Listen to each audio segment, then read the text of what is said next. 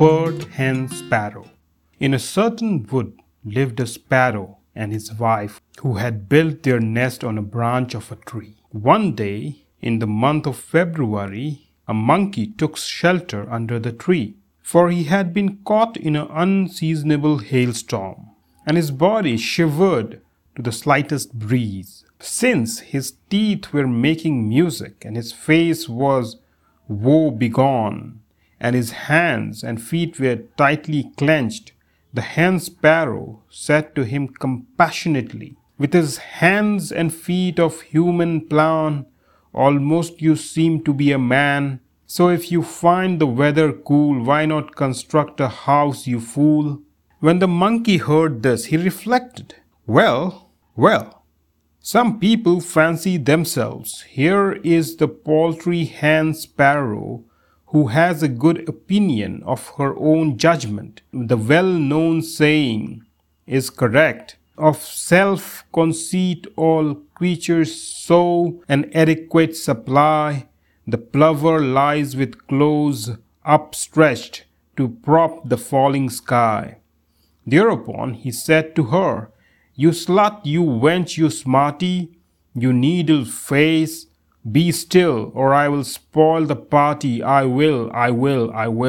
But she continued to ply him with an excellent advice concerning the construction of a house, even after he had thus requested her not to do so. So he climbed the tree and destroyed her nest, breaking it to bits. And that is why I say, give counsel when it fits, and the rest of it."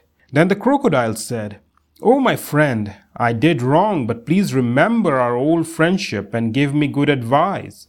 "I will not tell you a thing," said the monkey, "because you took your wife's advice and carried me out to sea in order to drop me in. However much you love your wife, why throw friends, relatives, and such into the ocean just because she asks it?" And the crocodile answered, "My dear fellow, it is all true, yet consider the maxim.